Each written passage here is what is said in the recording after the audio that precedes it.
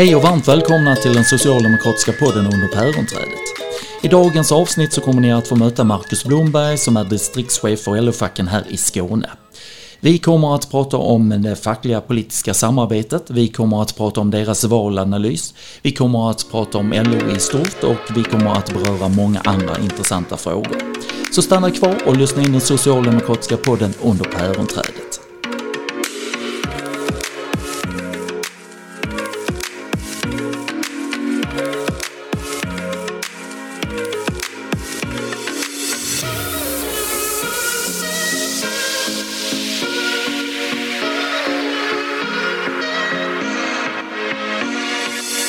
Då har jag den stora äran att hälsa Marcus Blomberg varmt välkommen till den socialdemokratiska podden under päronträdet. Stort tack!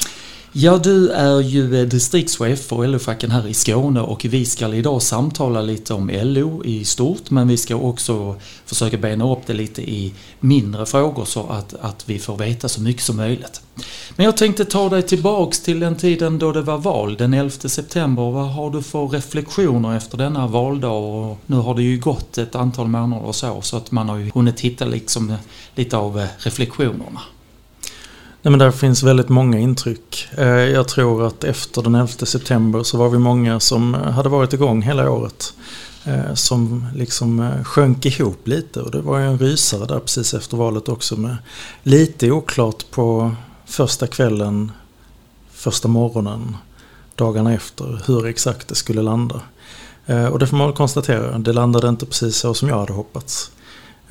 Men där finns väldigt mycket att säga om den här valrörelsen och många olika bilder som man får försöka få ihop för att skapa sig en förståelse kanske lite djupare av men exakt vad var det som hände och varför, vilka är trenderna och vad kan man säga från då till exempel LO-perspektivet där både på sakfrågorna, upplägget på valrörelsen och det offentliga samtalet kring det och resultatet väcker rätt många funderingar och frågor. Mm.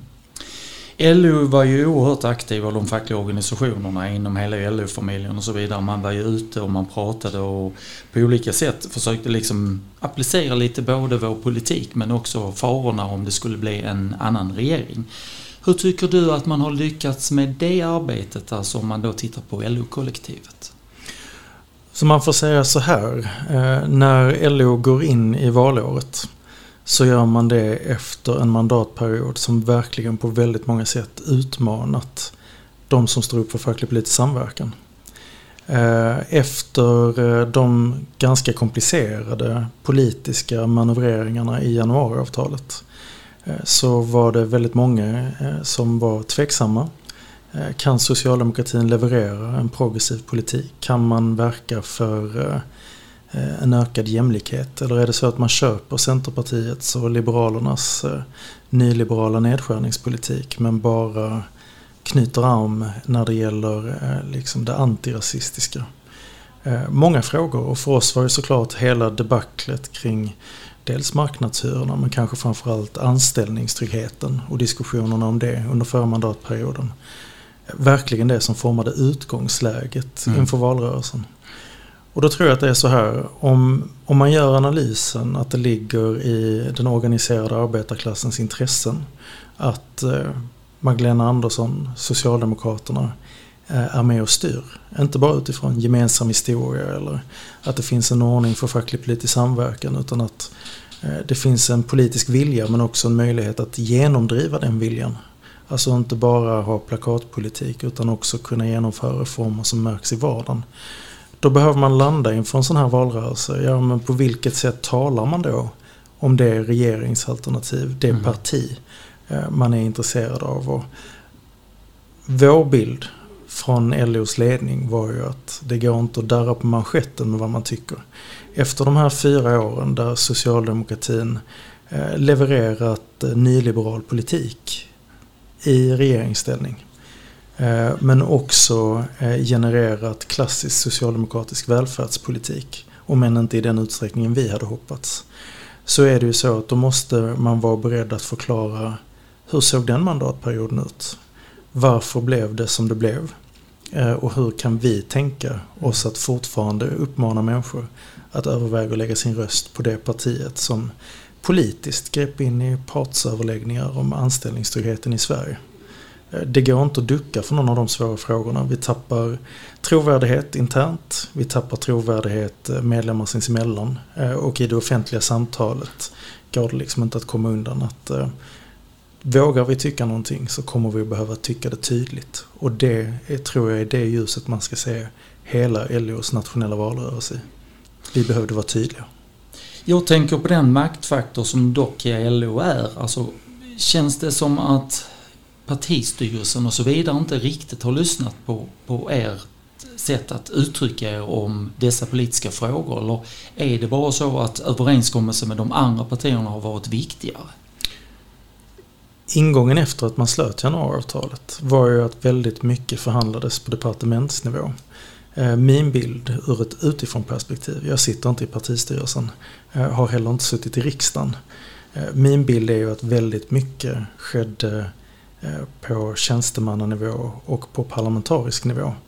Medans partiförening, socialdemokratin såklart framförallt stakade ut riktning.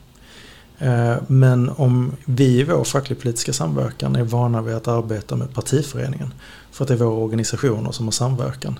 Vi har liksom inte organisatorisk facklig-politisk samverkan med Magdalena Andersson som statsminister. Vi har det som partiordförande för Socialdemokraterna. Men fattas besluten av statsministern och inte av partiordföranden så kommer vi hela tiden in ett steg för sent. För att då är det kanske redan ett handslag med en riksdagsledamot som leder ett utskott för Centerpartiet. Det kanske redan är en överenskommelse med Liberalerna innan de hoppade av avtalet. Där det blir väldigt svårt för socialdemokratin att lyssna in och pröva om och liknande. Och där tycker jag nog att det var en väldigt stor skillnad på hur Socialdemokraterna i regeringsställning kunde diskutera med de som stod dem nära före och efter att Miljöpartiet lämnade regeringen och januariavtalet föll. Där det nästan är som natt och dag i hur diskussionerna går, vilka frågor man väljer att lyfta. Tydligt fokus på arbetslivsfrågor, ökad trygghet för vanligt folk och ta kampen mot arbetslivskriminaliteten. Många sådana frågor som är väldigt viktiga i vardagen för arbetarklassen, men som kommer i skymundan när liberaler är med och styr dagordningen. Det är därför de tyvärr försvinner helt från dagordningen nu med den nya regeringen. Ja. Nu har vi liksom landat i detta. Vi har sett att vi har fått en ny regering i Sverige och efter detta så har ju också olika organisationer landat i valanalyser och så vidare. Vi har redan varit lite inne på det, känns det som. Men Marcus, vad har ni kommit fram till i er analys utifrån vad var det som hände och varför blev det som det blev? Ja, men det är ett pågående arbete fortfarande i vår organisation. Nu är vi i första halvan av november och det är klart att efter valrörelsen så redan de 2 veckorna efter valet så träffade jag LO-förbundens avdelningsordförande i Skåne. Vi hade överläggning med vår distriktsstyrelse, representanter från kommittéerna, från LO-facken i kommunerna och pratade med väldigt många. På några av de mötena hade vi med oss politiska företrädare, fackföreningsledare nationellt och andra för att börja se ihop bilder. Det finns väldigt många bilder. Några sticker ut väldigt tydligt för mig. En sådan är vilka frågor dominerar den politiska dagordningen. En rätt väsentlig del av vår omedelbara eftervalsdebatt var ju att LO kanske för första gången väldigt tydligt pekade ut trygghet från brott och hårdare tag mot brott som en facklig fråga och lyfte fram den ganska högt upp i vår valrörelse. Dels för att människor är otrygga i sina bostadsområden men också för att en massa LO-medlemmar i sina arbetsliv utsätts för ökad otrygghet, hot och våld. Vi organiserar blåljuspersonal, ordningsvakter. Vi organiserar medlemmar som arbetar inom sjukvården där man plötsligt har väktare för att kunna ha tryggheten för besökare på akuten. Vi organiserar fastighetsvärdar vars miljöhus brändes ner under påskkravallerna. Vi organiserar busschaufförerna som fick lämna bussar för att man tände eld på dem. det var en stor fråga för arbetarklassen i det här valet. Och jag tror det var helt nödvändigt. Ska man ha någon trovärdighet inför alla de jag precis beskrev, då måste man också visa att vi lyssnar på de signalerna. Är det frågorna jag personligen brinner för? Alltså på ett sätt för att ingen vill att människor skjuts ihjäl i en stad. Men det är klart att ett tryggare arbetsliv, en stark välfärd, en sjukvård som fungerar för både patienter och personal är kanske mina hjärtefrågor, det jag brinner för. Och sjukvården har ännu en gång mätt väldigt högt bland väljarnas prioriterade frågor. Och väldigt lågt i vad den politiska debatten under valrörelsen handlade om. Och där tycker jag att den skånska arbetarrörelsen i mångt och mycket förvandlade sin regionala ansats till att göra detta till ett sjukvårdsval. Och det backade arbetarkommuner eller fack runt omkring i Skåne upp om. Hade man inte varit så tydliga i sjukvårdspolitiken tror jag att det hade varit ännu svårare idag än vad det är med valresultatet. Men det är ju lätt att leka med tanken. Om sjukvården hade varit prioriterad av LO-förbunden nationellt, av Socialdemokraterna nationellt, hur hade valdebatten sett ut då? Men också hur hade valresultatet sett ut? Men jag ska vara helt ärlig och säga, det här har jag nu sagt i 3 valrörelser. Det är min käpphäst. Och jag försöker anstränga mig för att inte bara på förhand bekräfta mina egna hang-ups som har irriterat mig. Det här är en sån där jag får vara tydlig och säga, nu säger jag samma sak som jag har sagt flera valrörelser. Sjukvården visade sig vara jätteviktig för väljarna, jätteviktig för arbetarväljarna, men inte viktig i den politiska debatten. Det stör mig. Men om jag får vara mer personlig, Marcus, här, så tänker jag så här, om du följde ju valrörelsen, du såg de olika partiledarna i olika debatter och så. Vad är din eftertanke utifrån hur de har betett sig och hur de har argumenterat och så vidare? För att för många väljare så blev det obegripligt, för alla pratar om samma frågor. Och se nyanserna var ju oerhört svårt för många att se. Men vi har ju valrörelser som i mångt och mycket sönderprofessionaliseras.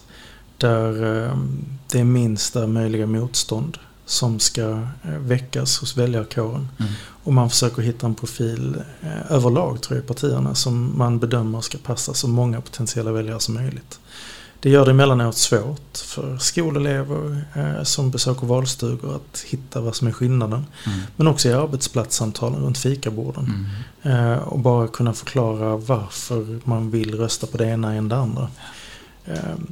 Där tycker jag att det är utmanande för LO, där vi arbetar väldigt mycket med värderingar och med sakfrågor, att socialdemokratin i slutfasen av valrörelsen väldigt mycket fokuserade på en presidentvalskampanj. Och för någon som är så politisk och ideologisk som Magdalena Andersson så måste det vara mycket ansträngande att leda ett parti som de sista 4 veckorna bara visar fram bilder på henne utan budskap i princip. För vilken tråkig valrörelse när man är en av de mest tänkande, mest kännande aktiva i politiken på riksnivå. Jag tror ju att det är någonting som Socialdemokraterna behöver utvärdera. Vi såg de stora annonserna i de sydsvenska tidningarna sista helgerna innan valet. I den här valrörelsen som socialdemokratin sa skulle vara budskapsdriven så saknade jag budskapen. Jag såg bilder på partiledaren. Och man sa, vi kan inte begära förlängt mandat. Vi måste få förtroende för 4 nya år. Men jag uppfattar att väldigt mycket i slutspurten var lita på oss. Det tror jag är svårt för LO-förbunden att omvandla till politiska samtal på arbetsplatserna. Jag tänkte nu, vi ska inte hamna i någon procentsats här, men jag tänkte om vi då bara blickar tillbaka sedan 80-talet och framåt till nu, så kan man säga att förr var den typiska LO-medlemmen, den var mer lojal, vårt parti, och man röstade på vårt parti i de 3 olika nivåerna. Men sedan så har vi sett att utvecklingen har ju, den delar sig allt mer här med att Många känner att de hör hemma i ett helt annat politiskt parti, till exempel Sverigedemokraterna och så vidare. Vad är det som har hänt egentligen, alltså om jag tänker nu på den typiska LO-medlemmen, att man kan liksom gå från att alltid ha röstat på socialdemokratin till att helt plötsligt hitta andra politiska alternativ? Frågan är vad som är hönan och ägget. Frågan är om man ska titta på vad som händer hos LO-medlemmen eller vad som händer hos det parti som LO-medlemmen har brukat rösta på. Jag tror att det är en väldigt stor diskussion att rama in liksom arbetarklassens politiska positioneringar i Sverige. Det vi kan se är att röstsplittringen är ju ett etablerat faktum. Det vi också ser, som jag tycker är intressant, som en av de bilder jag framförallt har med mig från valrörelsen, är att när man i valen direkt efter valet frågar människor om de är LO-medlemmar och de svarar på hur de röstar, så röstar ju LO-medlemmar i mycket högre utsträckning på Socialdemokraterna än vad de gör på SD. Frågar man gruppen arbetare så är det närmast dött lopp mellan Socialdemokraterna och SD. Vilket ju visar utmaningarna för socialdemokratin, för att det är den organiserade arbetarklassen som tror på socialdemokratin, medan arbetarklassen som inte är fackligt organiserad i mycket större utsträckning tittar åt helt andra politiska håll. Jag har uttryckt det ungefär som att det här lär mig och visar mig att det är mycket viktigare att värva en LO-medlem 2023 och 2024 än att knacka dörr 2026 för partiet. För uppenbart så gör det ju skillnad att plötsligt få hem medlemstidningen från sitt förbund, bli inbjuden på ett medlemsmöte och få lyssna på en arbetskamrat som har hamnat i tekniska nämnden, eller få vara med och gå en utbildning där man diskuterar ideologi. Och plötsligt efter 2 år så är man förtroendevald. Efter 3 år kanske man håller utbildningen och diskuterar det. Och då är man någon helt annanstans i valet 2026 än om man aldrig har ingått i någon av de här olika grenarna av fackligt organiseringsarbete.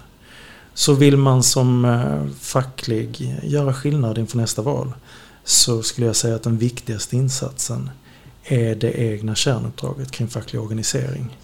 Vill man som socialdemokrat verka för att fler inom arbetarklassen röstar på Socialdemokraterna, så ska man utöver att föra en politik som är bra för arbetarklassen, utöver att ha en partiorganisation som är öppen för människor som inte är akademiker, vara en rörelse som gör politik som främjar organisering. Jag tänker också, är det några andra saker som sticker ut utifrån den analys som ni har liksom påbörjat och som ni är igång kring valet och så? Du pekar ju på en sak som sticker ut, men är det fler saker som du överraskas över? Nej, men det är väl väldigt tydligt i den här valrörelsen att där finns en skillnad mellan vad de som bestämmer inom folkrörelserna tycker är det viktiga och vad kanske de som är medlemmar i folkrörelserna alltid vill. Och det går att tala om i lite olika termer. Inom LO så arbetade vi väldigt mycket med telefonsamtal. Individuella kontakter medlem till medlem där man pratar. Men andelen samtal som skedde över telefon individuellt förra valrörelsen till den här sjönk ganska kraftigt. Och det är mer arbetsplatssamtal. Det är också tydligt inom Socialdemokraterna, där man i princip säger att det enda som räknas är dörrknackningar. Andra typer av samtal registreras till och med andra verktyg för att de inte är på riktiga liksom. Vilket väldigt många också ger uttryck för. Men om jag inte är en dörrknackare så är jag en sämre socialdemokrat. Och där tror jag man behöver fundera inom folkrörelsepartier på att hitta den här balansen mellan vad man tror är effektivt och rätt. Men också ha en organisation som bjuder in till engagemang där man kan och förmår. Ja, man ska utmanas och vilja våga vara bekväm att orka prova någonting som man från början kanske inte tänker, det här är min starka grej. Men det måste också finnas ett utrymme för, alltså vi vet alla hur det kan vara guld värt med den förtroendevalde som 5 timmar om kvällen i 2 veckor står och packar försändelser och material på en fackexpedition i en bostadsförenings källare åt en S-förening i ett område. den dagen vi börjar osynliggöra värdet av hela den här kakan med engagemang kommer vi få väldigt svårt att vara rörelsen för de många. Utifrån det nu vi har pratat så vidare, vi ska ju inte dra snabba slutsatser, jag förstår att ni är i process, men vilka lärdomar tar vi utifrån det nu som du har sett hittills av denna analys som du har beskrivit? Inför nästa val, ja du har varit inne på det, men är det andra slutsatser också som man kan dra? Som gör att fler liksom kan i arbetet känna den tillhörighet som du är inne på, men också den delen av att man känner att man är en del i själva processen. Där är många olika spår. Det finns någon seglivad myt som lever kvar om att när man är ung så ligger hjärtat till vänster och man röstar rött. Vilket ju tyvärr då är en myt. För tittar man på hur förstagångsväljare i Sverige röstar så kan man absolut inte prata om någon vänstervåg. Och det korrelerar ju, det skulle jag säga samspelar ju med att vi har sjunkande medlemstal i de yngre grupperna, en höjd medelålder inom arbetarrörelsens organisationer brett. Och då tänker jag både på förbund inom LO som organiserar traditionella ingångs- eller genomfartsyrken. Många kanske börjar jobba inom branscher som organiseras av handelsanställdas förbund eller hotell och restaurang och liknande. Andelen förtroendevalda även i förbund med många yngre är ofta lägre. Vi kan lyckas nå unga medlemmar, men man blir inte förtroendevald, man blir inte alltid aktiv medlem. Inom socialdemokratin så är ju utmaningarna med medelåldern i rörelsen väl kända. Och jag ser inte tendenser till att det håller på att vända, om jag ska vara helt ärlig. Och där tror jag att arbetarrörelsen, vare sig det är liksom via folkbildningsverksamheten i våra folkhögskolor och ABF, om det är via ingångarna i Unga Örnar där människor tidigt kommer in i fostran, när det gäller Folkets parkrörelsen, Folkets husrörelsen runt omkring i Skåne. Hur gör vi för att nå fler unga och få samtal där fler unga tycker att arbetarrörelsen levererar attraktiva svar och en rörelse där man vill vara med. När ni har varit ute och mött så många medlemmar under de här månaderna under valrörelsen och så vidare, märker man någon skillnad mellan de yngres frågor och de äldres frågor, alltså när det gäller samhällsutvecklingen och så? Jo, men i delar är det väl så, absolut. Jag har ofta blivit förvånad över att frågorna kan vara de samma, men man vill ha sina svar på andra sätt eller fokusera på olika saker. Jag tror inte att vi löser det genom att hitta den stora ungdomsfrågan. Utan om man tittar på facket så handlar det väldigt mycket om att det är väldigt många unga i arbetaryrken som aldrig får frågan ens om att bli medlemmar i ett LO-förbund. Det är väldigt många unga som blir medlemmar i ett LO-förbund som inte tar av olika anledningar steget vidare i sitt fackliga engagemang. Hur kan vi arbeta för att på ett annat sätt bygga närvaro, förankring, nätverk, rörelse helt enkelt. Det faller tillbaka på organiseringstanken om och om igen. Har man en organisering som bara främjar de som har kunskaper med sig redan. Om det bara blir de som har föräldrar som möttes via facket, ja men då blir det ganska snabbt en andefattig rörelse. Men vi är i ett läge där vi såklart är glada för varenda unge till en fackligt engagerad som väljer att gå med i facket. Så det är liksom inte ett klagomål på det, utan det är bara, men de som inte har föräldrar som är med i facket då? De som inte får höra det i gymnasieskolan när man pratar om arbetsmarknad, vad det innebär att vara med i facket. Har man varit ute i arbetslivet från att man var 16, 17, 18 och passerar 30 utan att ha varit med i facket, alltså då har du nog vant dig vid att inte vara det. Då tror jag att du blir väldigt svårrekryterad som äldre. Så att ungdomarna, frågorna de brinner för, men framförallt rörelsen som klarar av att söka fram, bjuda in och få människor att vilja stanna kvar och växa. Det är stora utmaningar. Om du tittar på LO i stort så tänker man att varje organisation sätter sig alltid ner och diskuterar om hur man kan vitalisera sin organisation och vad det är för mål man vill nå och så vidare. Vilka utmaningar ser du som de största för LO-familjen framöver? Alltså i den omedelbara tiden nu, om vi börjar med det politiska, så är det såklart att LO är alltid en stark kraft som företräder väldigt många människor. Men att hitta de rätta formerna för hur vi påverkar en regering som i grund och botten är helt ointresserad av LO-perspektiven och av LO som organisation. Det är såklart utmanande.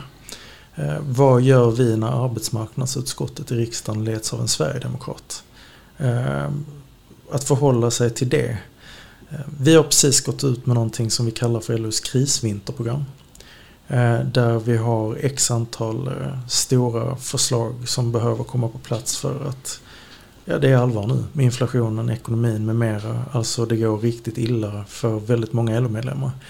Och då behöver vi ju hitta sätt att oavsett vem som leder regeringen föra fram att nu behöver energipriserna sänkas. Och det är en sån utmaning för LO-förbunden som känner en historisk och organisatorisk nära relation till Socialdemokraterna.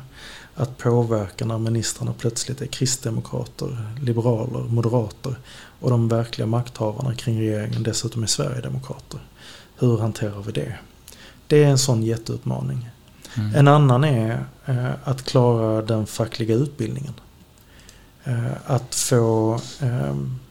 Det är väldigt lätt när man pratar politik att inrikta sig på ledarskapsutbildningar, spetsutbildningar.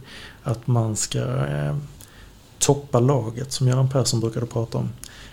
Och det fyller sin funktion i att erbjuda människor fler vägar till engagemang och att växa i sina uppdrag.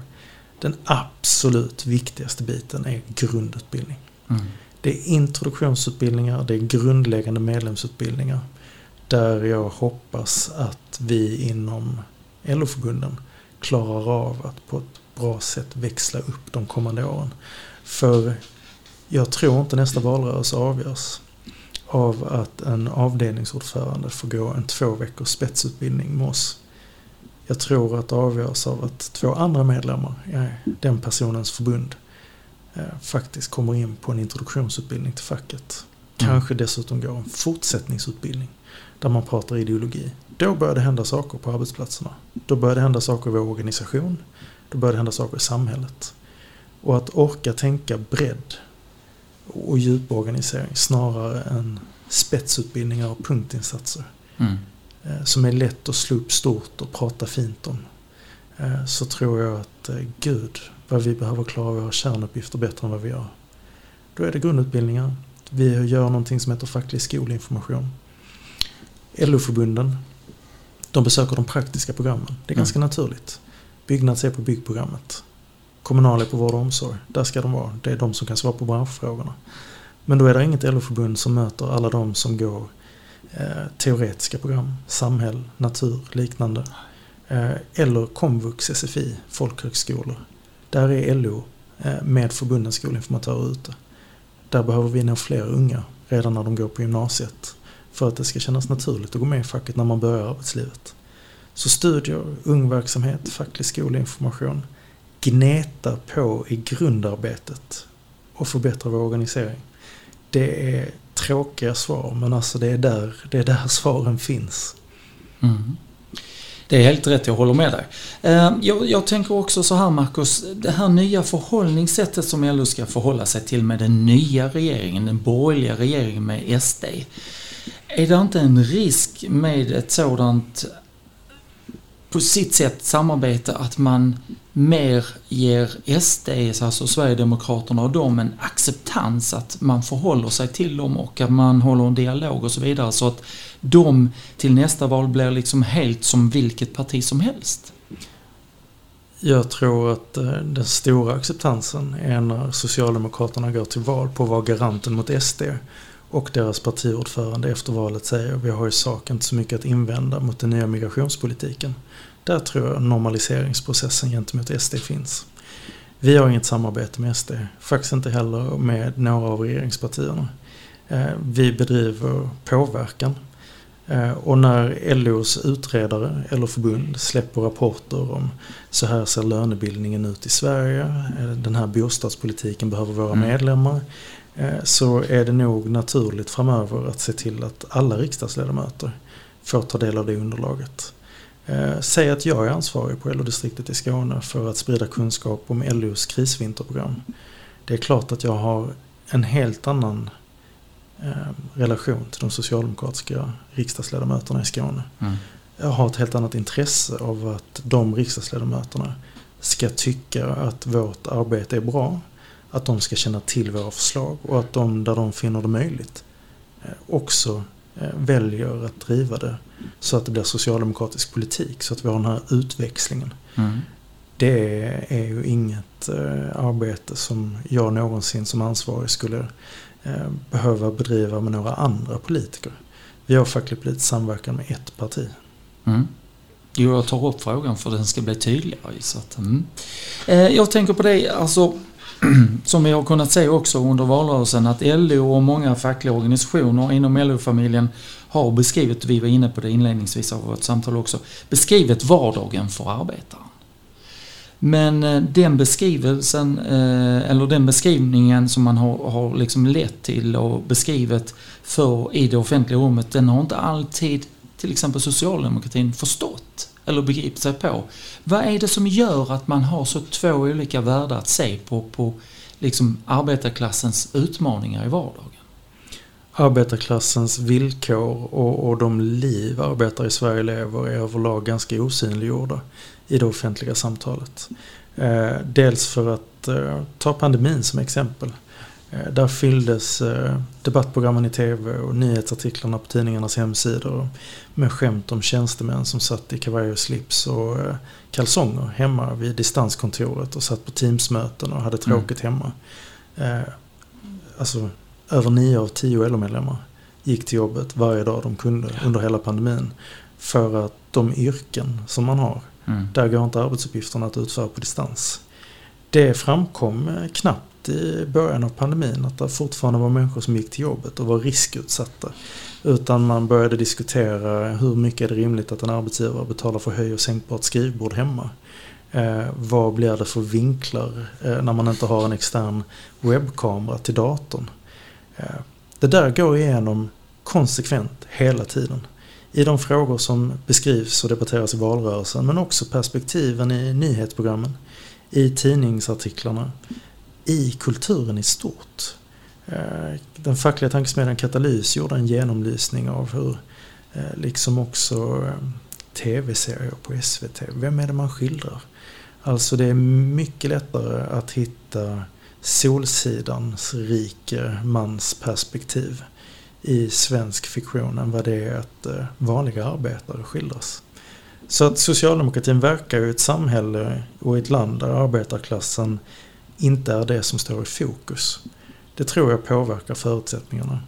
Men jag tror också att det är alldeles självklart så att när LO-förbunden inte i samma utsträckning lyckas med att entusiasmera sina medlemmar för att också bli aktiva i socialdemokratin. Ja, men alltså, jag tror många glömmer att Socialdemokraterna är en demokratisk organisation, ett folkrörelseparti. Det viktiga för att påverka Socialdemokraterna är inte ett nyhetsbrev från LO-distriktet i Skåne med vilka rapporter som släpps. Det viktiga för att påverka Socialdemokraterna, det är att vara medlem och gå på S-föreningens möte. Att gå på representantskapet, att gå på medlemsmötet, att vara med vid dörrknackningsaktiviteten eller insändarskrivningskvällen, ta fram en motion. För om man skriver motioner från sitt arbetsliv och det framförallt är tjänstemän och studenter och pensionärer som är aktiva i partiet, ja, men då kommer det kanske inget om villkoren för terminalarbetare på posten i Malmö.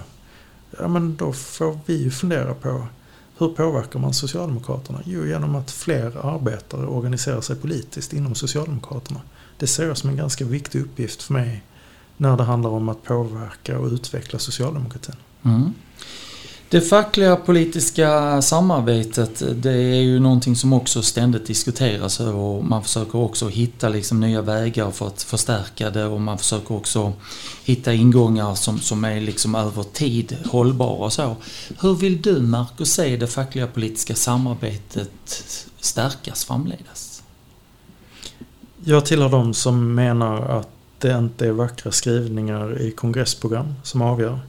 Jag tror inte lösningen är att skriva in i någon stadgar via kongressbeslut att så här ska den fackliga politiska samverkan se ut. Alltså den dagen som vi förfaller till att det måste vara nedskrivet i stadgar, då har vi redan tappat den fackliga politiska samverkan.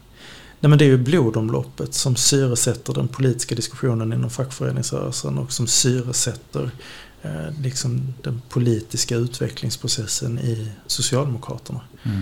Det måste vara en naturlig del där jag tror att Magdalena Andersson, som vid flera tillfällen har sagt jag vill vara ordförande för det socialdemokratiska arbetarpartiet, inte det socialdemokratiska tjänstemannapartiet.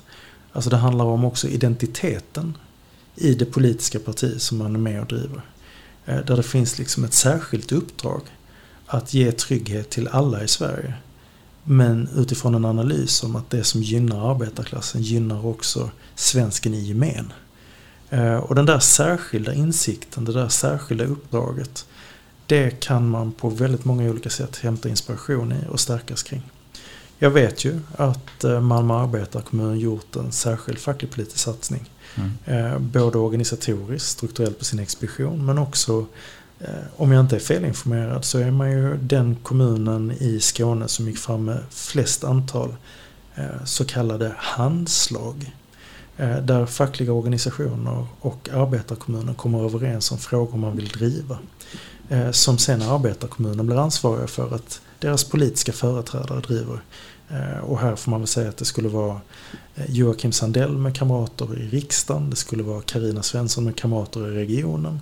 Och såklart Katrin Stjernfeldt Jammeh med kamrater i stadshuset och kommunfullmäktige. Och det där betyder ju saker. Att socialdemokratin och någon valrörelse är beredd att göra utfästelser, är intresserad av att lyssna och profilera, men också säger att oavsett om vi hamnar i majoritet eller opposition så kommer vi att driva de här frågorna om villkoren i upphandlingarna, om arbetskläder och så vidare. Det tror jag är oerhört viktigt för den som ska gå in i socialdemokratin. Är det här ett parti för mig eller inte? Är det relevant för mig att vara med här? Och där är väl förhoppningen att om där är LO-medlemmar som under slutfasen av valrörelsen funderade på, är Socialdemokraterna i Malmö ett alternativ för mig? Att det var någon som kunde berätta för dem, vet du vad, din avdelningsordförande har tagit i hand med Katrin Stjernfeldt Jammeh för att hon har på arbetarkommunens uppdrag som företrädare för föreningen sagt att det här vill socialdemokratin göra på ditt område. Det tror jag gör skillnad. Om du skulle få ögonblicket få sätta dig ner med Magdalena Andersson och coacha henne, vad hade du då sagt till henne att hur hon skulle agera eller tänka och så vidare kring politiken? Jag drar en djup inandning för bara tanken på att coacha Magdalena Andersson är ju svår. Jag tänker att jag hade fört ett och annat resonemang om det här med att hitta rollen, att vara liksom arbetarklassens tydliga företrädare som en väldigt stark och konstruktiv opposition. Men jag hade nog velat diskutera en del liksom strategiska vägval framåt med partiledaren om vi satt på tu man hand. Då hade jag kanske lyft saker som inte blir så stora i den politiska debatten men som är blodomloppet i civilsamhället. Jag hade önskat att för mig har arbetarrörelsen 3 bärande huvudben. Och utöver LO och socialdemokratin så är ABF och folkbildningen verkligen det tredje avgörande. Den här regeringen går fram med dråpslag mot de svenska folkhögskolorna. 500 miljoner i anslagsminskningar. Där finns stora farhågor för att man kommer kringskära folkbildningen. Deras fria sätt att organisera sig, kanske ersätta folkbildningsrådet med en myndighet. Och vi vet ju i väldigt många kommuner där Moderaterna och SD har styrt att ABF tillsammans med andra studieförbund har fått se sina stödinsatser slaktade för att politikerna helt drar undan mattan. Jag hade velat prata med partiordförande Magdalena Andersson om hur viktig folkbildningen är för att klara sitt folkrörelseuppdrag. Och då behöver partiledaren i riksdagen, Magdalena Andersson, faktiskt kunna förklara på vilket sätt studiecirklar har byggt det här landet och på vilket sätt folkbildningen kan vara vägen framåt för att få ett samhälle som håller bättre ihop, minskar klyftorna, rycker undan rekryteringsgrunden i många fall till alla möjliga problem som uppstår och sätter in stöten också där borgarna inte är redo, om jag raljerar. Istället för att man bara fortsätter den dans som var i valrörelsen där det blir de förväntade frågorna. Jag hade nog lyft folkbildningen som en särskild grej om jag hade suttit på tu man hand. Hoppas att du får det tillfället. Bara för några dagar sedan, Marcus, så presenterade ju den borgerliga regeringen sin budget. Du var inne nu och tafsade på den, men så är det. Jag tänkte att vi skulle också höra lite, vad tänker du i stora drag kring denna budget och vart är Sverige på väg utifrån denna budget? Ja, alltså jag har kanske tyckt att efterspelet till budgeten, alltså det här är problemet med det medialiserade samtalsklimatet kring politiken, att varje analys måste komma på studs. Det är väldigt många snabba quick takes och inte kanske alltid så mycket eftertanke. Och jag saknar fortfarande en del utrymme att liksom skapa med den här känslan för vilket samhälle skapar SDs och Moderaternas budget. Några saker är tydliga. Jag är djupt orolig för folkbildningen och att man kommer på olika sätt undergräva hur civilsamhället och föreningssverige bygger det här landet och bygger en bättre framtid för oss och de som kommer efter oss.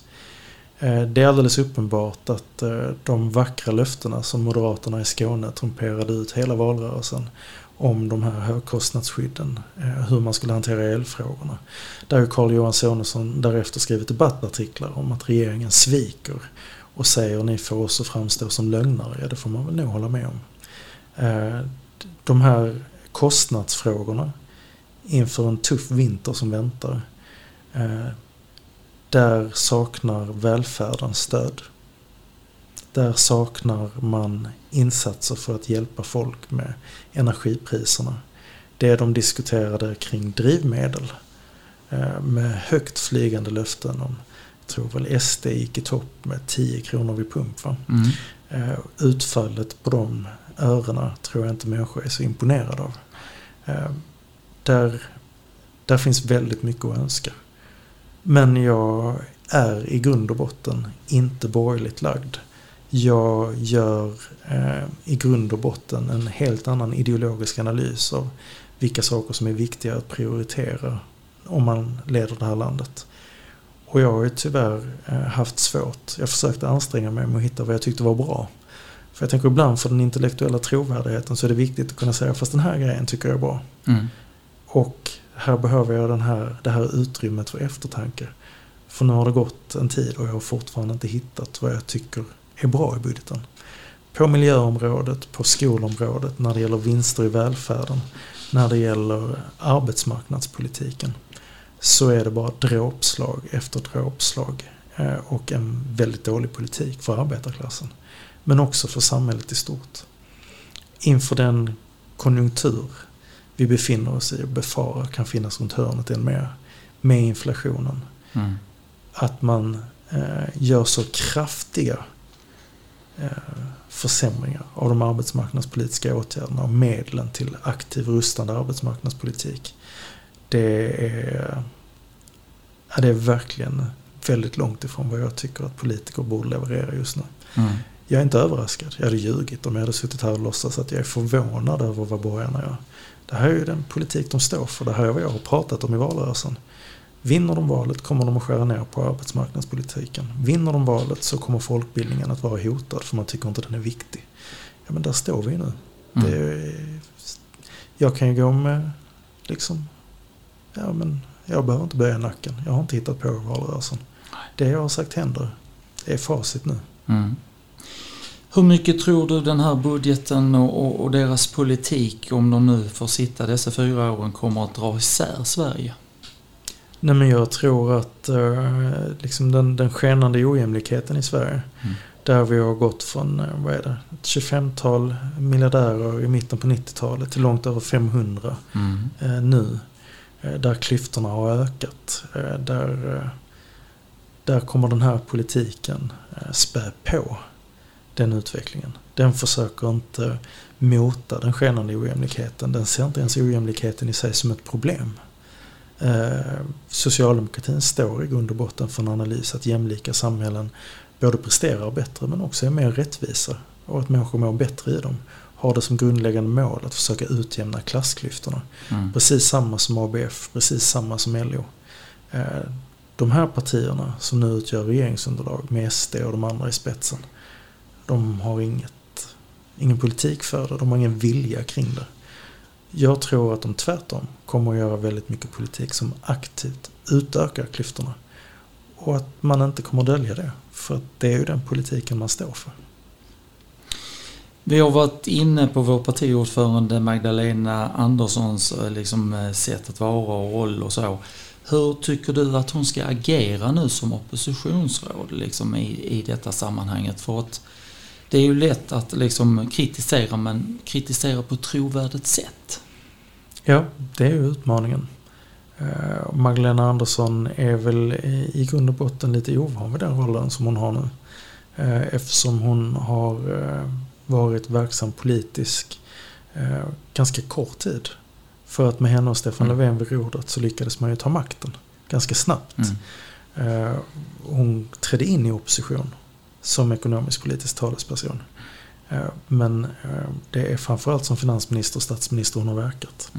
Jag tror att för att vara en konstruktiv och trovärdig opposition så ska man inte fokusera alldeles för mycket på vad ledarsidan i Svenska Dagbladet eller den politiska kommentatorn på Expressen eller programledaren i 30 minuter på SVT säger.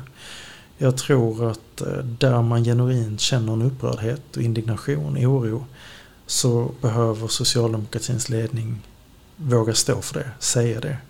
För att man kanske funderar mer på vad säger folk på medlemsmötet på Skånemejerier i Malmö än vad man funderar på vad kommer Henrik Torehammar skriva i Svenska Dagbladet om vad som sades i Aktuellt-studion.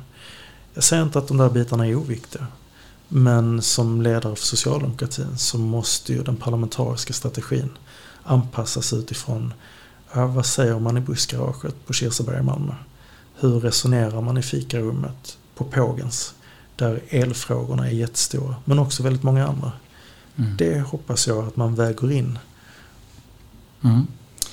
Vi börjar närma oss slutet här, Marcus. Jag tänkte att vi sitter ju här i vår podd under pärnträdet, vi har gott om tid och så vidare.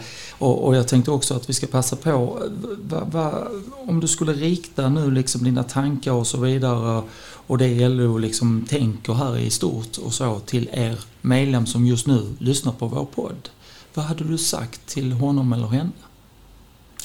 Jag tror att jag hade sagt samma sak som varje klok ABF-ledare, varje klok Unga Örnar-ledare, varje klok socialdemokrat hade sagt. Nu är läget att vara aktiv medlem. Alltså ett medlemskap kan beskrivas på väldigt många olika sätt. En kamrat i Norrköping, Mikael Leo, beskrev det som ett gymkort. Jag kommer inte ihåg hennes exakta formulering, men alltså som ett gymkort? Ja. Okej. Spännande. Du blir inte starkare för att du tecknar ett medlemskap på gymmet. Du blir starkare när du är aktiv på gymmet. Kloka ord. Och ungefär så skulle jag säga till den som lyssnar, att det är väldigt bra att vara medlem. Och du får väldigt mycket saker som medlem i alla grenar av arbetarrörelsen. Möjligheten till inflytande kommer dock när du blir aktiv. Så om ditt fackliga medlemskap ska vara någonting annat än att få en fantastisk rabatt på Folksams hemförsäkring genom ditt medlemskap. Ska du förändra saker på din arbetsplats? Stå upp för kollektivavtalet. Utveckla kollektivavtalet. Få fram lokala överenskommelser som förbättrar. Då gäller det att vara aktiv medlem. Så det är verkligen rådet till vem som helst som lyssnar, oavsett om det är inom ens LO-förbund, om det är vad man gör inom ABF på sin kommun, om man har blivit medlem i partiet och blivit tilldelad en S-förening. Det är jättebra att du nu är på sändlistan och får veta vad de säger på medlemsmötet. Men det som kommer att göra skillnad, det är att de som är på medlemsmötet också hör vad du säger.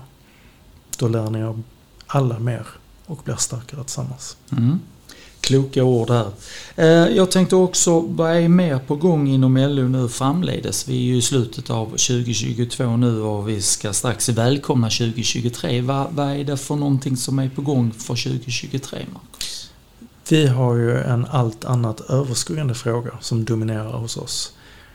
Och den kanske inte djupet kommer gå in på här, men det är såklart den kommande avtalsrörelsen. Där LO-förbunden ganska nyligen har beslutat sig för en samordning tillsammans och en modell för vilka lönekrav man lägger fram kopplat till förbättringar i försäkringsavtal, omställningar och annat. Den frågan och diskussionen med arbetsgivarna kommer att vara väldigt, väldigt, väldigt stor hos oss.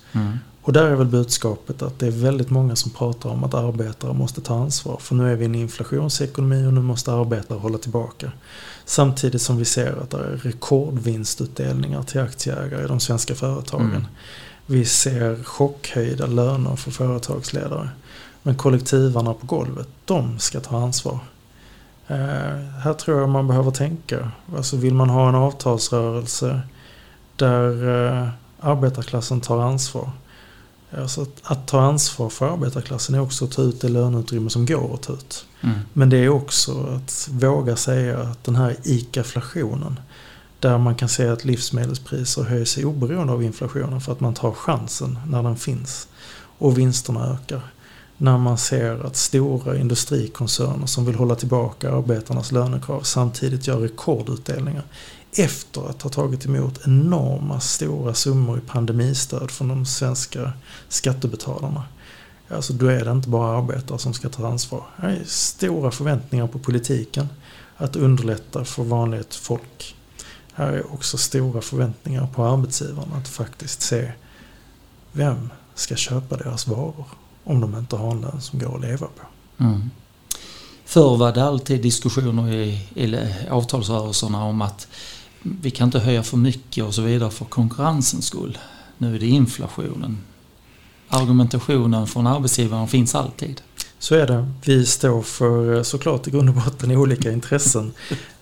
Och lika lite som jag kan spela förvåning över att den borgerliga regeringen lägger fram en politik som ökar klassklyftorna, så kan jag ju spela förvånad över att arbetsgivarna tycker att vi har för höga lönekrav. Jag har aldrig någonsin hört någonting annat. Nej, precis. Det är väl en bra avslutning. Tack så jättemycket för chansen att komma hit.